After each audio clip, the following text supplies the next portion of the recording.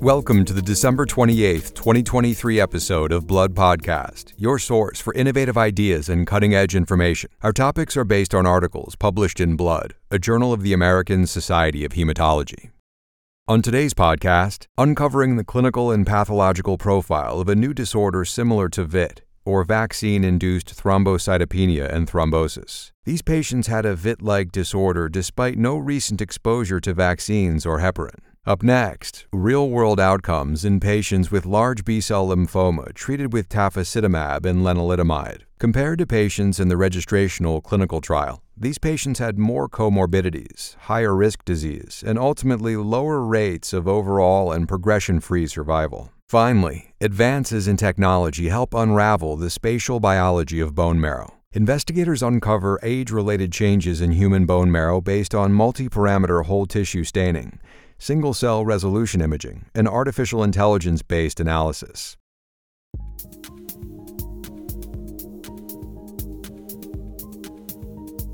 Let's go to our first research article, Anti-PF4 Immunothrombosis Without Proximate Heparin or Adenovirus Vector Vaccine Exposure. The first author is Linda Schönborn from Greifswald University Hospital in Greifswald, Germany. Antibodies against platelet factor 4, or PF4, are known to cause prothrombotic disorders. The best known of these disorders is heparin-induced thrombocytopenia, or HIT. In patients with HIT, antibodies to the anti-PF4 heparin complex are highly pathologic and strongly activate platelets. These patients typically have a drop in platelet count 5 to 10 days after heparin is started, and they may develop complications including deep vein thrombosis or pulmonary embolism. Interest in anti-PF4 antibody-related prothrombotic disorders was stimulated when such antibodies were identified as the cause of vaccine-induced immune thrombocytopenia, or VITT. VITT was first identified as a rare but serious consequence of adenovirus-based COVID-19 vaccines. Patients with VITT typically develop thrombocytopenia 5 to 20 days after vaccination. They have severe hypercoagulability, as shown by high D-dimer levels, and are positive for anti-PF4 antibodies. Nearly 90% of patients with VITT experience severe thrombotic complications, often with atypical presentations, such as central venous sinus thrombosis or splanchnic vein thrombosis. However, these patients may have improved outcomes if diagnosed early and treated with anticoagulation plus high-dose intravenous immunoglobulin. So that's HIT and VITT. However, there are some patients that don't fit either profile. There have been reports of a disorder that mimics HIT that develops in patients who have not had recent exposure to heparin or vaccination. This spontaneous HIT syndrome is characterized by thrombocytopenia and thrombosis, a high stroke frequency, and presence of anti-PF4 antibodies. Now, Schönborn and co-authors describe in Blood what they call a VITT-like disorder in patients who have not received an adenovirus COVID vaccine or heparin. They report on a total of 9 patients who had serologic features that authors say is more akin to VITT than HIT.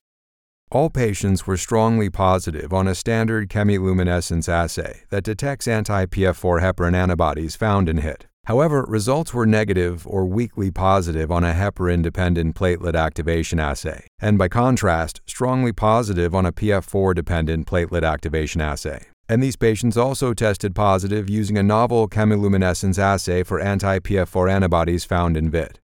All patients had thrombocytopenia, with median platelet count nadir of 49 × 10 to the 9th liter. Likewise, all 9 had thrombosis, including central venous sinus thrombosis in 4 patients, and arterial stroke in 3. An infection preceded the thrombotic episodes in 5 of the 9 patients. And interestingly, the pathogen responsible for the infection in one case was adenovirus, and all patients had highly elevated D-dimer levels. Of note, 3 of these patients had been previously reported as having spontaneous HIT syndrome.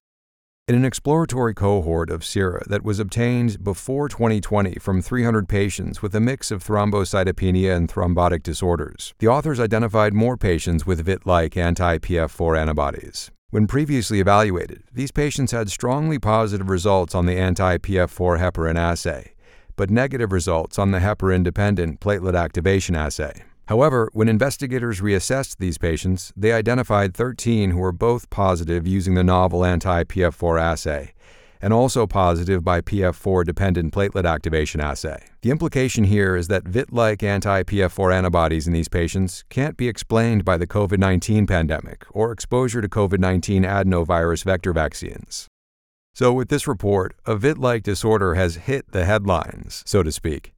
That's the title of a commentary on the findings written by Marie Scully of University College London Hospital in the UK. In the commentary, Scully says with the identification of this new condition, some hit cases unrelated to heparin exposure now fit a diagnosis of a VITT-like disorder. Important, Scully adds, is the presentation of life-threatening thrombosis, which in many cases appears to be related to recent infection. What are the clinical implications? Scully says in the commentary that while VITT-like disorder will doubtlessly be rare, its consideration is paramount. Clinicians now may need to consider the potential for platelet-activating VITT-like anti-PF4 antibodies in patients with thrombocytopenia, thrombosis, and very high D-dimer levels, even if there has been no recent exposure to heparin or adenovirus vector vaccines. And the presentations of VITT-like disorder in future cohorts will be important to obtaining a better understanding of therapy and outcomes.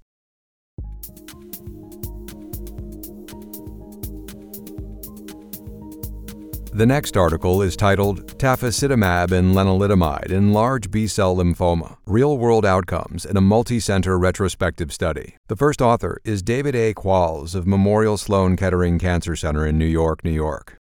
Diffuse large B-cell lymphoma, or DLBCL, is the most common lymphoma subtype. A substantial proportion of patients will either relapse or are refractory to first-line chemoimmunotherapy.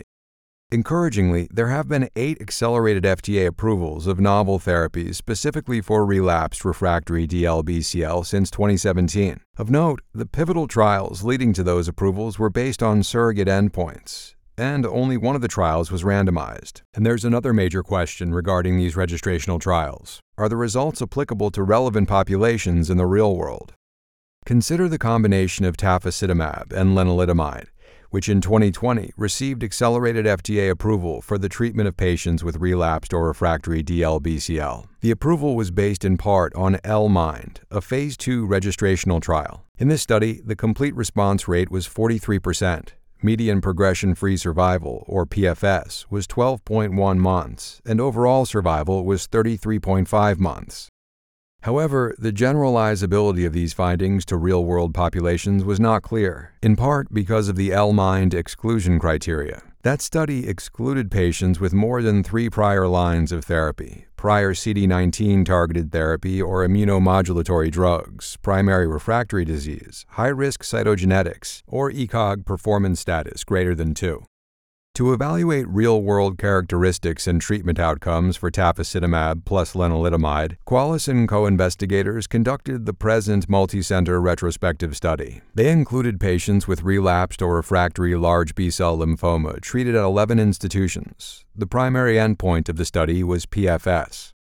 They included a total of 178 patients, most of which would not have been eligible for the LMIND trial. Based on all LMIND exclusion criteria except laboratory values, 78% of the real-world patients would have been ineligible for LMIND. When considering laboratory values, 89% would have been ineligible. The number one exclusion factor was primary refractory disease in 37% of the real-world patients. Other exclusionary criteria were prior CAR T-cell therapy in 30% of patients, 4 or more lines of therapy in 23%, liver function test or blood count abnormalities in 31%, and inadequate renal function in 30%.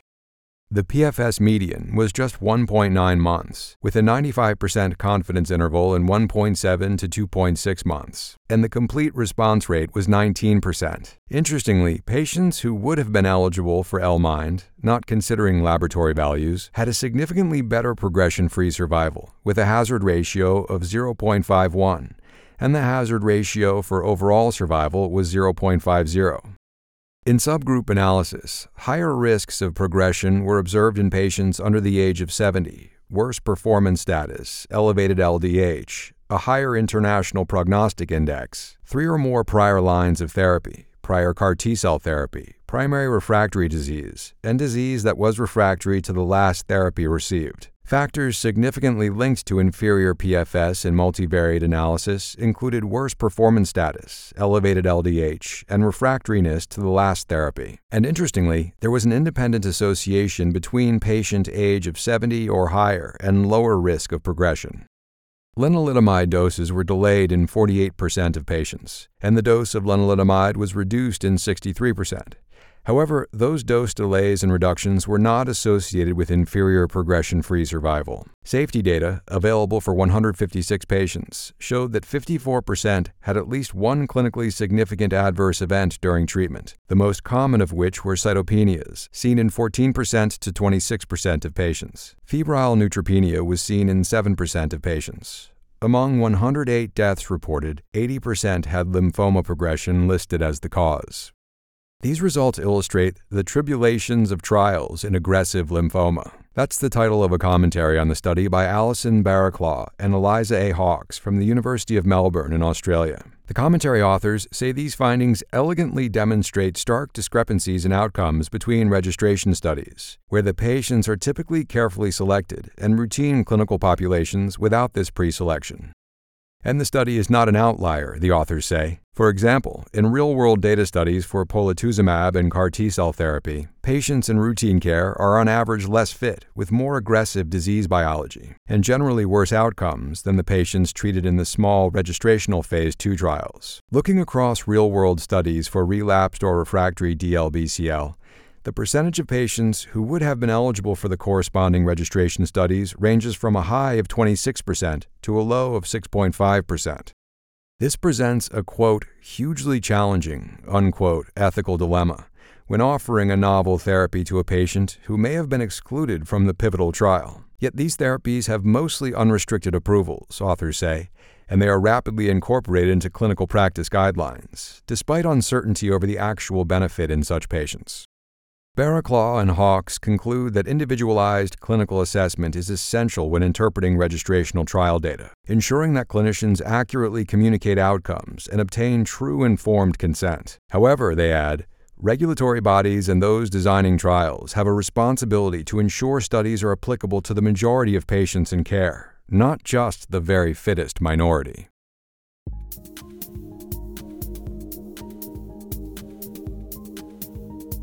Our final article is Spatial Mapping of Human Hematopoiesis at Single-Cell Resolution Reveals Aging-Associated Topographic Remodeling. And the first author is Alexander Sarachakov of Boston Gene Corporation in Waltham, Massachusetts.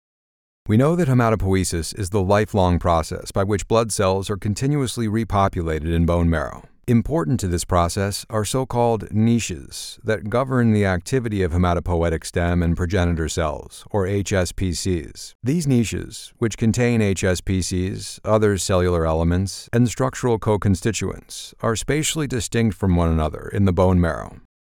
Based on preclinical work, two anatomically separate niches have been clearly identified and described. The endosteal niche, home to osteoblasts, and the central or vascular niche that includes most of the vessels located throughout the marrow. And other lines of evidence show that hematopoietic stem cells may be influenced by other cells in the marrow, including megakaryocytes, macrophages, and adipocytes. However, these findings are primarily based on tissue imaging studies in mice and other preclinical models. It's not clear whether or not mouse models are directly representative of what happens in human hematopoiesis.